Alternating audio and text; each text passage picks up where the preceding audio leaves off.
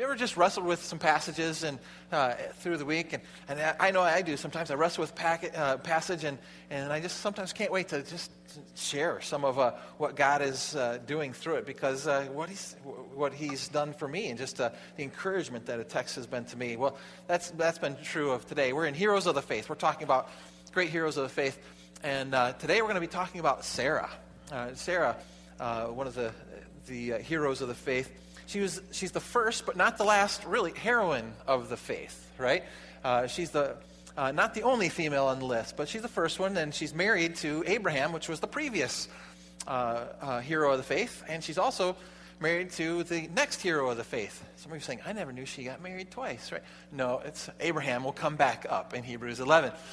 But this week we're going to look at the life of Sarah. So let's read together in Hebrews chapter 11, and we'll be in verses 11 and 12 today, as well as in Genesis.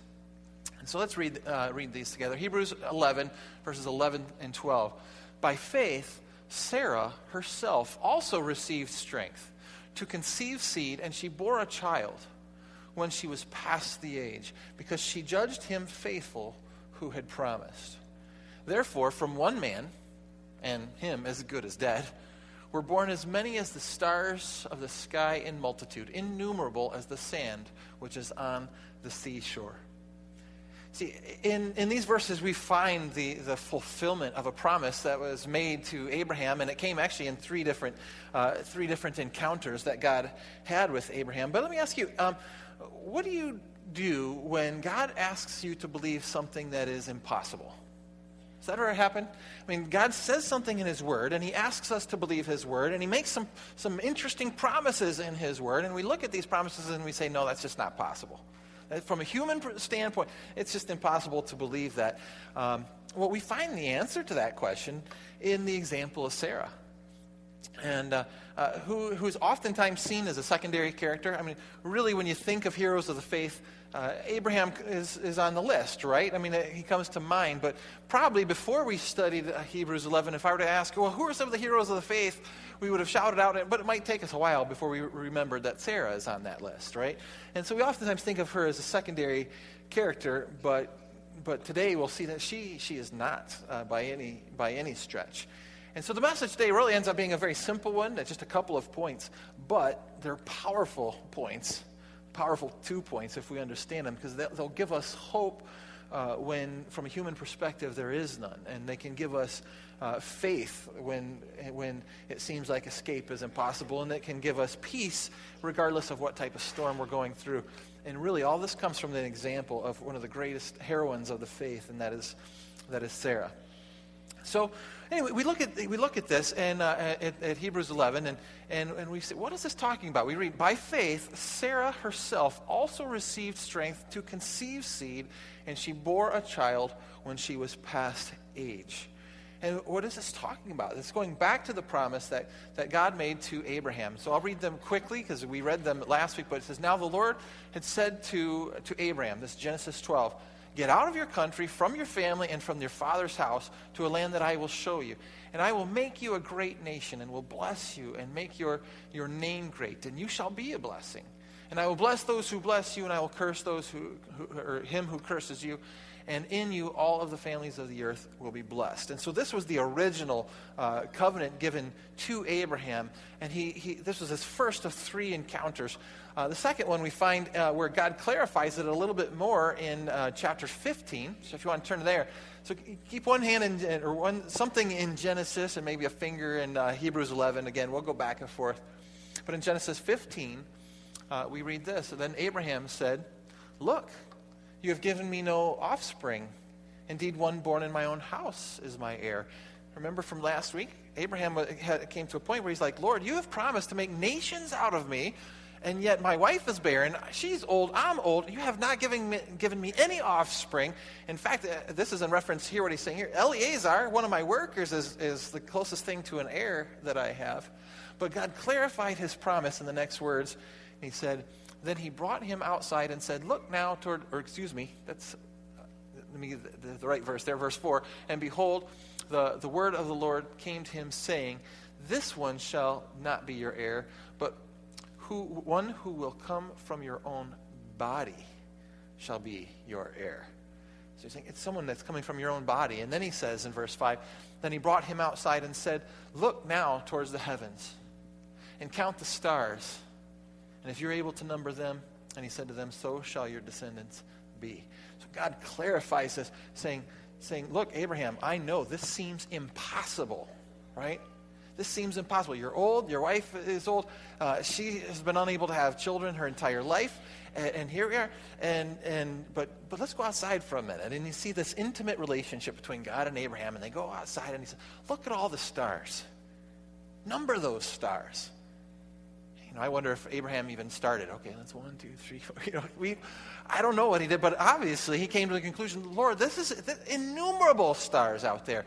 And God says, that's exactly what it's going to be like. You'll have so many descendants that no one is going to be able to actually put an accurate number on them. And he's thinking, I'd be happy with one, Lord, right?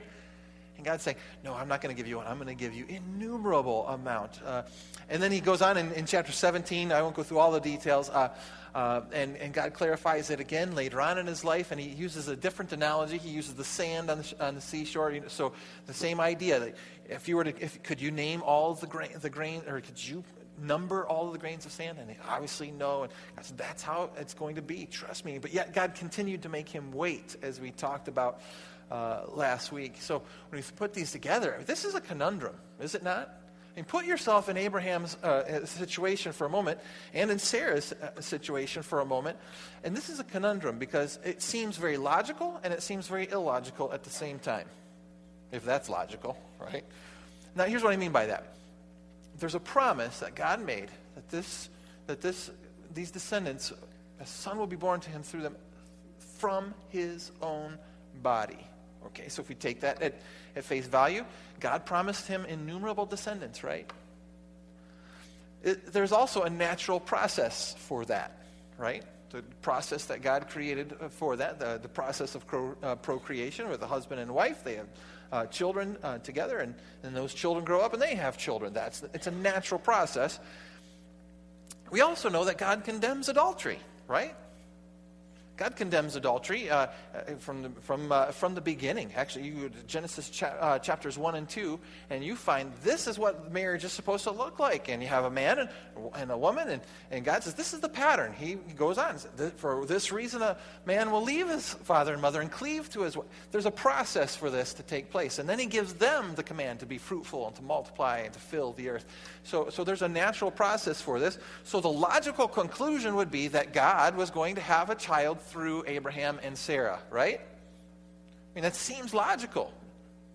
At the same time, it seems illogical, right?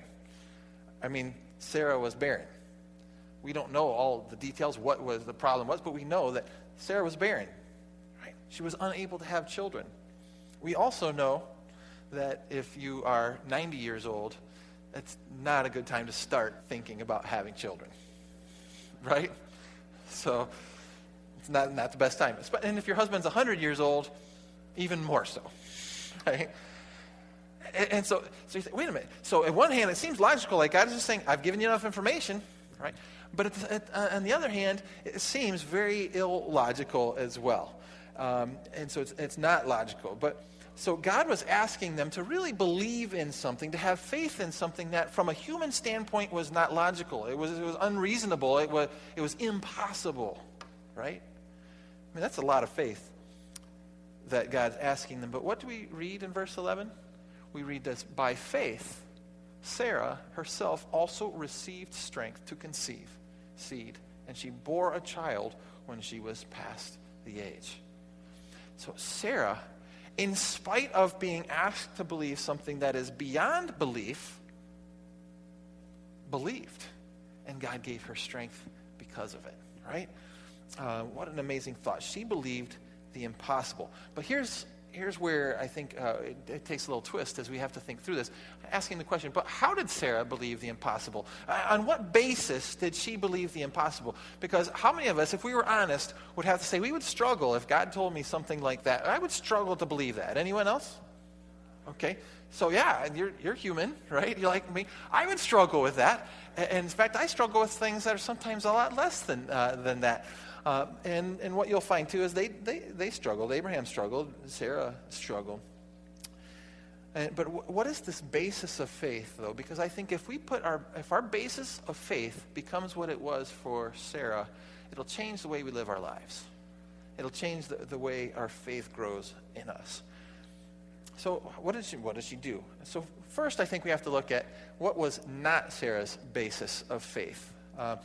And at the same time, we'd be asking ourselves, what should be our basis of faith and what should not be our basis of faith, because we're following Sarah as an example, right?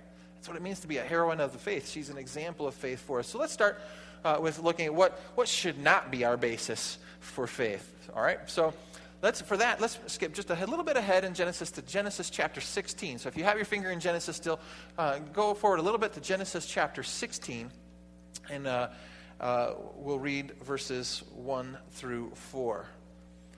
And by the way, just as we get there, as you're turning there, I want you to know Sarah is a lot like us. She didn't get it right the first time, right? She did not get it right the first time. She didn't place her faith in God, and we're going to see that from the beginning. But let's cut her a little bit of slack, because I think we would all be in that same situation. So let's read Genesis chapter 16, verses 1 through 4. We read this. Now, Sarai, Abram's wife, had borne him no children, and she had an Egyptian maidservant whose name was Hagar. So Sarai said to Abram, "See now, the Lord has restrained me from bearing children. Please, go into my maid. Perhaps I shall obtain children by her." And Abram heeded the voice of Sarai. Then Sarah, Abram's wife, took Hagar, her maid, the Egyptian, and gave her to her husband Abram to be his wife, after Abram had dwelt 10 years in the land of Canaan. So he went into Hagar, and she conceived. And when she saw that she had conceived, her mistress became despised in her eyes. Now, at the beginning, what was Sarah's basis of faith? This is when she did it wrong, right? What was Sarah's basis of faith? Her basis of faith was in herself. And now let me explain that. What I'm saying is she received this impossible promise from God. And instead of saying, well, I'm just going to trust that God's going to do it the way according to his plan, laid out from Genesis 1 and 2, his plan for marriage and procreation and so on. Instead of doing that, I better take matters into my own hand. Now, it's important that we read there, she waited 10 years first. So after 10 years of receiving this promise and saying, all right, Lord, you've promised me children, 10 years go by and nothing happened. At some point, it's human nature to say, well, I better take matters into my own hands. Does that make sense? And before condemning her, I think that her patience probably lasted, 9 years more than mine would have, right? So this is an important thing. So here we see, she waited 10 years, but where was her faith? Her faith at the beginning was in herself. And did you notice immediately she knew something wasn't right? Because the moment that her plan actually worked, and the moment that she found out that Hagar was pregnant, what happened? She despised her in her own eyes. Why? Because there's something inside that says, this isn't the way it's supposed to happen. Isn't that true? When we leave God's pattern, we recognize this is not the way it's supposed to happen. Well, have you ever taken matters into your own hands? Have you ever done that? Maybe even to accomplish something that you think is good, something that you think is biblical, but yet you're feeling like, well, but I might have to violate a few of God's minor commands, something like that, to do it in order to accomplish it. I mean, that's not good, is it? That's trusting in ourselves. That's our basis of faith should never be in ourselves. If we find ourselves having to take matters into our own hands, that's a problem, isn't it? That's a problem. And I see it in two different forms that we tend to do this. You see, God gives us sometimes some impossible circumstances so that we have to rely on him. Have you ever noticed that? And for those who have been saved for a long time, have you ever noticed that? Could you testify if that's true? Right? God puts us sometimes in impossible circumstances. Why? Because he wants us to lean on him instead of leaning on ourselves. And I think we do it in one of two ways. Sometimes this shows up in trying to do things in our own strength. Trying to do things in our own strength. Or manufacturing positive results. I think of, for example, God could put us into a situation where we're undergoing financial stress. Now, I'm not talking about the financial stress that comes because we've made boneheaded decisions, right? That's a whole different category. But maybe God puts us, I remember growing up in a home with, my dad was a pastor, and I remember a time where he sat us down as a family and said, guys, because of a car accident that wasn't our fault, we're down we're in a financial crunch here. And he sat us down and he said, I'll never forget this. He said, this is the money that's coming in to our house. This is the money that needs to go out. He said, it doesn't match up. We don't have enough money. And so we're like, uh-oh, we're getting scared. We're little kids, like, uh-oh. And Dad said, no, but watch this. Watch this. He says, we're going to pray. And he said, we're just going to see what God does. I mean, that was faith on my dad's part. And I remember because the car that was totaled, the insurance was saying they weren't going to pay for it, and the car was totaled, and it wasn't anyone's fault, and it wasn't even in the car when it happened, and so we're like, what's going to happen? And so what was interesting too is we just prayed about that. God laid it on the heart of someone in the church to go around, and he started talking to people in the church and say, hey, you know what? Can we buy Pastor Grafe a new car? Not kidding. And so they raised up enough money to buy a new car for our family. Not only that, God laid it on the heart of two people, a mechanic and a body shop owner. They went to the junkyard, got our old car, pulled it out, and they fixed it up. And not only that, doesn't stop there, the insurance company decided to pay 100% of the damages of the car. So at the end of the month, we come together, and my dad just had to laugh. He laughed. Why? Because he said, look what God did, right? And so I think sometimes we totally miss the point that God puts us into impossible circumstances. He tells us to trust in something that's completely impossible. Why? Because then we have to take all of our faith off of ourselves and we put it back on him. But oftentimes, we take matters back into our own hands. I mean, maybe I could see my dad being tempted at that point to take out a credit card and put the car on the credit card. Or you ever do that? Now, I'm not saying credit cards are evil, but paying for something that you can't pay for is sometimes taking matters into our own hands when God put us there on purpose so we could learn to rely on him. Amen? And so that's called trying to do things in your own strength, and so we violate some of God's principles, like God has some principles of finances and debt and so on. Or the other one I'd say is what I call the end justifies the means mentality. Sometimes we want to accomplish something good, but we'll do something wrong that we know is wrong in order to accomplish something good. And we see that in the example of Sarah at first too, right? Because they were willing to forego what the Bible says about marriage in order to accomplish something that they thought was what God wanted in the first place, right? And so this idea of the end justifies the means. I remember back when I was a Christian education pastor, there were two different Bible colleges in the country that seemed like they were fighting for the position of being the strictest school on the planet, right? And so they would put out these videos, one against the other, and they came down to this. They finally found a doctrine where they disagreed, and it was on the doctrine of the versions. And so one of the schools believed that there's only one translation that's accurate, and all other translations are inaccurate. And the other school believed that it's the original manuscripts that are accurate, and so all translations are only accurate as much as they reflect the originals. And so they had this little disagreement, and so they started making videos. This was a long time ago. This was back when videos were on tapes, right? And some of you remember those.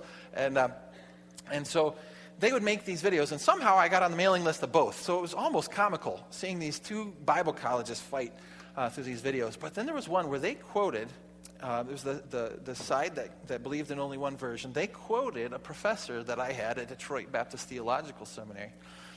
And in that quote, he said, we cannot trust the Bible with 100% certainty because there are errors all throughout it. I thought, I can't believe my professor said that. I've heard him say the exact opposite.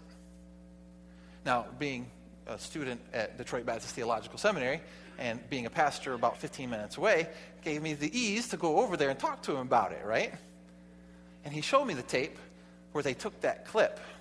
And they took that clip and they ignored the first part of the sentence where he said, we and no one in this staff would ever say the Bible is full of errors and we cannot trust the Bible. Do you see the problem with the editing there? That meant that somebody in their mind was thinking that they would please God by pushing people towards a particular version and so on, that they were willing to forego God's plan for honesty and integrity, and they lied through the editing of that tape. Guys, that's not the way it's supposed to work. No matter how pure we think the end is, the end does not justify the means. God asks us to do what is right. And real faith says we trust the end up to him. Amen? And so when we look at that, I'd say this is a quote here. It is never right to do wrong in order to do something right. You may have heard anyone ever hear some version of that before. It is never right to do wrong in order to do something right. It's anonymous. I actually looked for the name of the author to figure out who said it first. And you know what I found was interesting online? That there were a lot of different people who claimed to be the original author of this statement. Which reminded me of another thing, another statement, one of my favorite statements of Abraham Lincoln, and that is, don't believe everything you read on the internet. Right? You got to love Abraham Lincoln. That takes some forethought to come up with that one. Right? You know, but our basis of faith should never be in ourselves, right?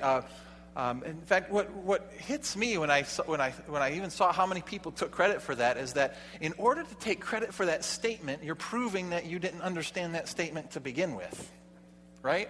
Because you're saying, I'm willing to lie to take credit for a statement, then you really didn't understand that it's never right to do something wrong in order to do something right. And so they didn't get it. And you know what? Neither did Sarah at first. Neither did Sarah at first. Sarah struggled in her faith before becoming a heroine of the faith. In fact, we skip ahead just a little bit in the story of Genesis chapter 17, verses 15 through 17. This is what we read when Abraham and Sarah are visited by three angels. And this is what one of them said. Then God said to Abraham, as for Sarah your wife, you shall call her name Sarai, but you shall not call her name Sarai, but Sarah shall be her name. That was easy for me to say, right? Let me just start that verse over. Then God said to Abraham, as for Sarai, your wife, you shall not call her name Sarai, but Sarah shall be her name. And I will bless her and also give you a son by her. See what God's doing here? He's clarifying. In fact, it would surprise me if God didn't emphasize those two words, by her. Because remember what they did in chapter 16. So God's saying, and I will bless her and will also give you a son by her, Abraham. Then I will bless her, and she shall be a mother of nations. Kings of peoples shall come from her. Then Abraham fell on his face and laughed. And said in his heart, shall a child be born to a man who is 100 years old? And shall Sarah, who is 90 years old, bear a child? Now this is important because there's a play on words that takes place throughout this chapter and the following chapters, and it's on the word laughter. Right? And here we see laughter in its first context. And there's different kinds of laughter. You know that, right? There's different kinds of laughter. This is a kind of laughter that actually exposes a lack of belief. This is a disbelief. This is that despair kind of laughter. You know, like if you ask a Spartan fan if they thought they were going to win yesterday or something like that. It's like, yeah, right. Mm-hmm. I'm sorry, I had to say that. I had to throw it in there somewhere. But you know what I'm talking about? That type of. I'm sorry, Chad. Chad. Sorry.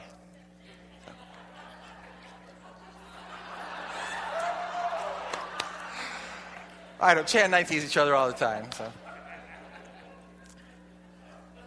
But there's that kind of laughter that just says you just have to laugh at the circumstances because it's impossible, right? Sometimes you feel like you have to laugh because if you don't, you'll cry. And here we see that with Abraham, and he's saying he just laughs in disbelief.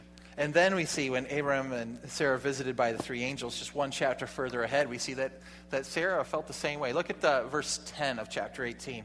So then he said, I will certainly return to you. This is the angel speaking now. I will certainly return to you according to the time of life. And behold, Sarah, your wife, shall have a son. So he's saying, I'm going to come back, and by the time I come back to you, Sarah will already have a son.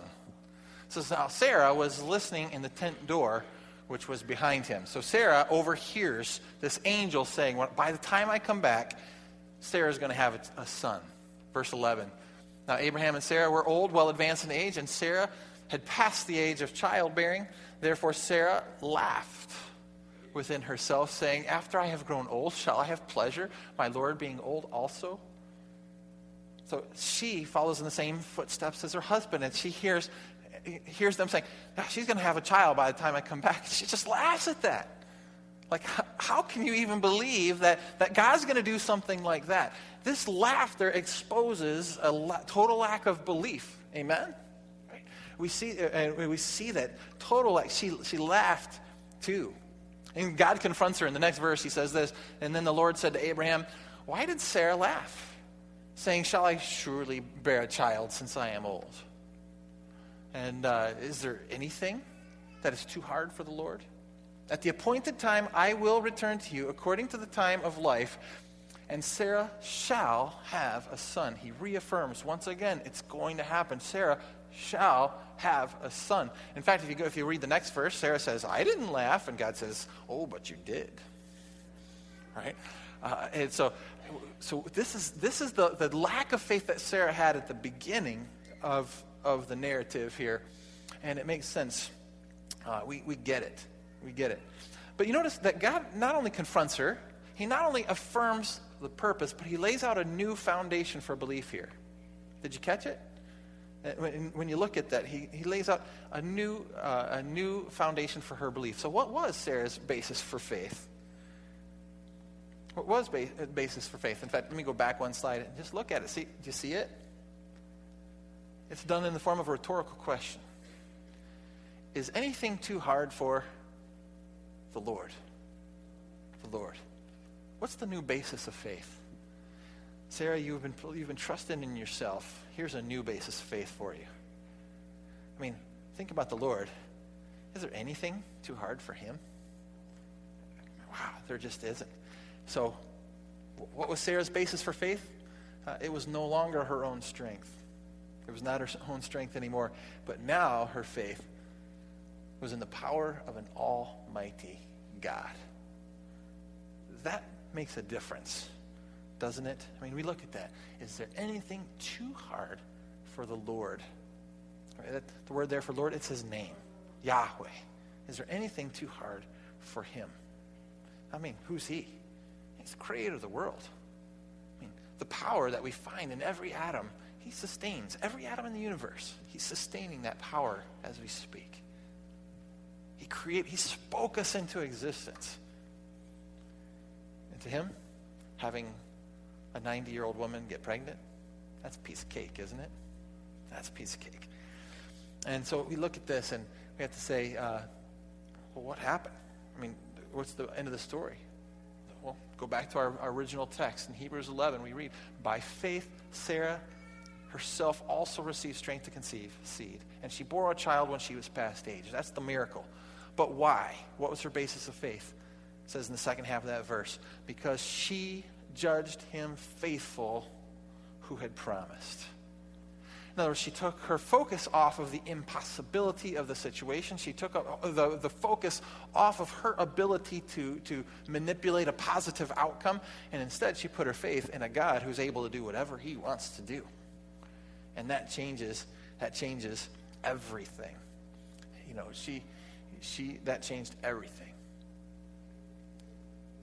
Remember in Genesis 21, 1-3, we see it happen. It says, and the Lord visited Sarah as he had said. And the Lord did for Sarah as he had spoken. And for Sarah conceived and bore Abram a son in his old age at the set time of which God had spoken to him. It wasn't, by the way, it wasn't Abraham's schedule. It wasn't Sarah's schedule. That would have been like a long time before that. But according to the set time that God had for them. And then verse 3 we read, and Abraham called the name of his son who was born to him, who Sarah bore to him, Isaac. Isaac is the Hebrew word for, anyone know? Laughter. For laughter. And so now we see laughter, but in a whole new context, right? Before, up to this point, we've seen laughter, but it's laughter out of an expression of disbelief. And now they have a child, and at 190 years old, the couple was, they have this child because God gave divine strength for this to happen. And now they're laughing, but for a whole different reason. They're laughing because they just are overjoyed in belief for what God has done. Have you ever had that happen? I mean, have you ever had that happen where you just have to look at something and say, that was a God thing? Yeah, where you say, there is no way I could have predicted that outcome, right? I mean, things were at a total loss, and look what happens. Actually, the center point of all of human history is like that. I mean, who would have predicted that God would send his son to earth, and that we would crucify him, and he would die on a cross, and say, wait a minute, this is impossible. And then what happens? On the third day, God shows his power over death, and Jesus is risen from the grave. And now we have conquered death through what Christ did on the cross, so that we don't have to die. We live forever. I mean, that's an amazing thought. But we serve a God who is in the business of letting things get to the point of impossible, so that he can flex his muscles and show his strength. We can put our trust even more in him. Isn't that awesome? That's an awesome thing. You know, and some of you, I could tell just from looking out when I asked the question, have you ever been in those situations? That was just a God thing. Many of you, I saw, yeah, and you could tell stories. And in fact, bring those stories when we come for our Thanksgiving service. And we'll open the mics up and let people just tell some of those stories. And that was an awesome thing to see what God has done. There might be some of you who think, well, for me, I don't have some of those stories. And it could be that maybe you've been relying on yourself. And there are times in life where God has allowed stresses into your life. He has allowed you to be in an impossible situation so that you'll put your trust in him. But instead, you've been trying to find and manipulate some kind of positive outcome. But you see, when you put your trust in yourself, you end up laughing because of disbelief and temptation to despair. But when you put your trust in God, you laugh as well. Because you're overjoyed by what God has accomplished. Here's the bottom line. Here's what it boils down to. A couple simple points. Number one, God has made some pretty impossible promises for us, hasn't he? Again, we have to be careful to make sure when we look at the promises in Scripture, we want to look at them in context. And not every promise that God makes to individuals in Scripture is a promise for me, right? So I can walk around Jericho as many times as I want. The walls won't fall down again, right? Those are promises made to specific people. But there are a lot of promises in Scripture that are intended for us, right? Just to think of some off the top of my head, Romans 8, right? What does Romans 8 tell us? All things work together for good to them that love God. Amen? When you think of, here, take one of my favorites, a verse that probably every person in here knows. John 3:16 says, for God so loved the world that he gave his only begotten Son, that whosoever believes in him should not what? Perish, but have everlasting life. You know what? Every single person that I know that has, you know, other than the people that are alive right now, every single one, they've died in history. They die. Why? It's human nature. It's science. We die. And yet God says, trust me, you shall not perish, but you will have everlasting life. We can have faith in that. We can have faith in that. So the second thing I want to bring up, if we focus on our own strength, we will be tempted to despair. If we focus on our own strength, God's going to He puts us there on purpose. We're going to find situations in life where we are tempted to despair. Honestly, if I look at Facebook, I realize this is so true. And I see it on Facebook all the time. If this doesn't happen, then I don't know what's going to happen. If this doesn't happen, or if this candidate doesn't win, or if this And you know what? You're putting your faith in human hands. Don't do that. Right? Don't do that. I'm not saying don't go to the doctor. I'm not saying don't vote. I'm not saying do the things that you need to do, but don't put your faith there. Amen? Put your faith in God. Lastly, I just want to say this. So if we focus on our own strength, we'll be tempted to despair. But when we consider the faithfulness of God, our faith will give us strength. Isn't that what we read today in Hebrews 11? By faith, Sarah herself also received strength to conceive seed, and she bore a child. Why? Because she trusted in the faithfulness of God. That's what it says in the second half of the verse. Because she judged him faithful who had promised. We have a promise keeper, and his name is God. And we can put our total trust in him. There's a poem written in Scripture, written by David. And when I think of impossible circumstances, David was put in some impossible circumstances, right? I mean, even from a young age, he was put into some impossible circumstances. But yet, I look at the faith that he had, and I see and I read how the faith that he had, in spite of everything that was going on around him, in spite of the fact that everyone was trying to kill him, the entire government was looking for him to kill him, the entire army of Saul was looking to kill him. And this is what he wrote during that time. He wrote this. He wrote, "Be merciful to me, O God, be merciful to me. For my soul trusts in you. And in the shadow of your wings I will make my refuge until these calamities have passed by. I will cry out to God Most High, to God who performs all things for me. He shall send from heaven and save me. He reproaches the one who would swallow me up. God shall send forth his mercy and truth. My soul is among lions." See what the situation he was in. "I lie among the sons of men who are set on fire, whose teeth are spears and arrows, and their tongue a sharp sword." And right in the midst of this, very next verse, this is what he says. "Be exalted, O God, above the heavens. Let your glory be above all the earth. They have prepared a net for my steps. My soul is bowed down. They have dug a pit before me. Into the midst of it, they themselves have fallen. My heart is steadfast, O God. My heart is steadfast. I will sing and give praise. Awake, my glory. Awake, lute and harp. I will awaken the dawn. I will praise you, O Lord, among the peoples. I will sing to you among the nations. For your mercy reaches unto the heavens, and your truth unto the clouds.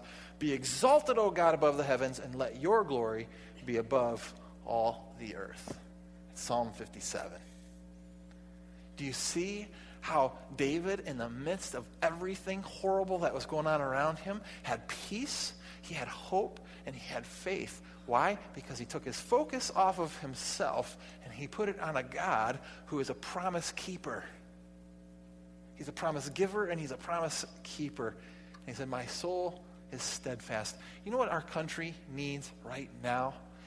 Even more than for a particular person to be in office. You know what our country needs? It needs you and me to show the world what steadfastness looks like. And that's what we need. We need to be steadfast in this storm. We need to be like David, who can say, my soul glories in you, Lord. In spite of everything that's going on around me. That's the most important. This is my heart's prayer, is that we would be steadfast. And it's a simple concept. Take our focus off of ourselves, put it back on God. Jesus tried to teach it to Peter. And he succeeded for a while. Remember? Peter, don't focus on the fact that, like, people don't float. Well, they do float, but they don't walk on water, right? Just take your focus off of that, Peter. Put your focus back on me. Put his focus on Jesus Christ, and he was walking on water. That's God will come through every time. Today, what I'm going to do, I'd like us to end the service just a little bit different than normal. Instead of having a chance for you to come forward, I just want you to bow your heads right now, right where you're at, and close your eyes. And I just want to ask you a couple of quick questions.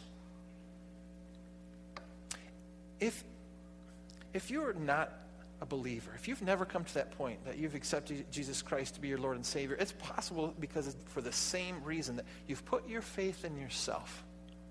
But when it comes to our salvation, I just want to talk to you for a minute. When it comes to our salvation, where we spend eternity, it boils down to taking our focus off of ourselves and putting our focus back on God.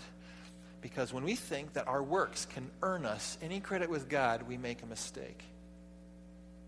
But we have to put our trust 100% in what Jesus Christ did when he died on the cross to pay for our sins. And if there's anyone in here today, I'm not going to ask you to come forward right now. I just want to ask you to just raise your hand. Because if there's anyone in here today, it's worth stopping everything just to make sure you have an opportunity to accept Jesus Christ as your Lord and Savior. Is there anyone here today, just by raising your hand, would say, Pastor Dave, I'm not 100% sure that I've accepted Jesus Christ to be my Lord and Savior. I want to give that opportunity. And now I want to speak to those who are believers. If you're honest, being honest with yourself, just by raising of hands, would you say, Pastor Dave, my faith has wavered, and I have not been as steadfast as I should, because my focus has been too much on me and not enough on the God who keeps his promises. Would you be honest enough just to quietly raise your hand? I see hands all over.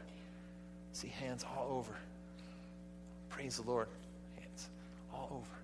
Would you be willing today to just commit that to the Lord? In fact, in a moment I'm going to pray. I'm going to ask the worship team if they would come back up. I know it's a curveball for the tech team as well, but I'd like to sing that Always as a congregation one more time.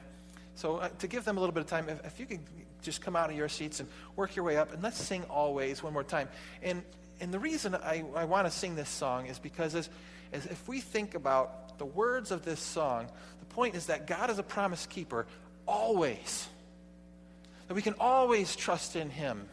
We can always trust in his power. We can always trust in him. No matter how impossible the circumstances may be, we can always trust in him. And then by way of invitation, this is what I'm going to ask you to do today. Instead of asking you to come forward, I'm just going to ask you to sing from your heart to the Lord. All of you who raised your hands, and the others too, to sing from your hearts to the Lord and pray as a prayer to the Lord and say, Lord, I have not been putting my trust 100% in you, but I'm going to put it 100% in you today. And just pray it in your own words. And make your voice be. Make your voice as you sing be your way of responding today. So let me pray, and then we'll sing Always together. Heavenly Father, I thank you for your word, and I thank you for the examples that you gave to us in the lives of Abraham and Sarah. Lord, it's an encouragement to me because many times I, like Abraham, like Sarah, I put my faith in myself and I try to accomplish things myself, and I fret and I worry when you put me into a situation that's intended to draw me closer to you. And Lord, I know from the hands that I saw today that there are many others like me that have struggled with that. But Lord, today we are reminded of who you are always. We thank you for that in Christ's name.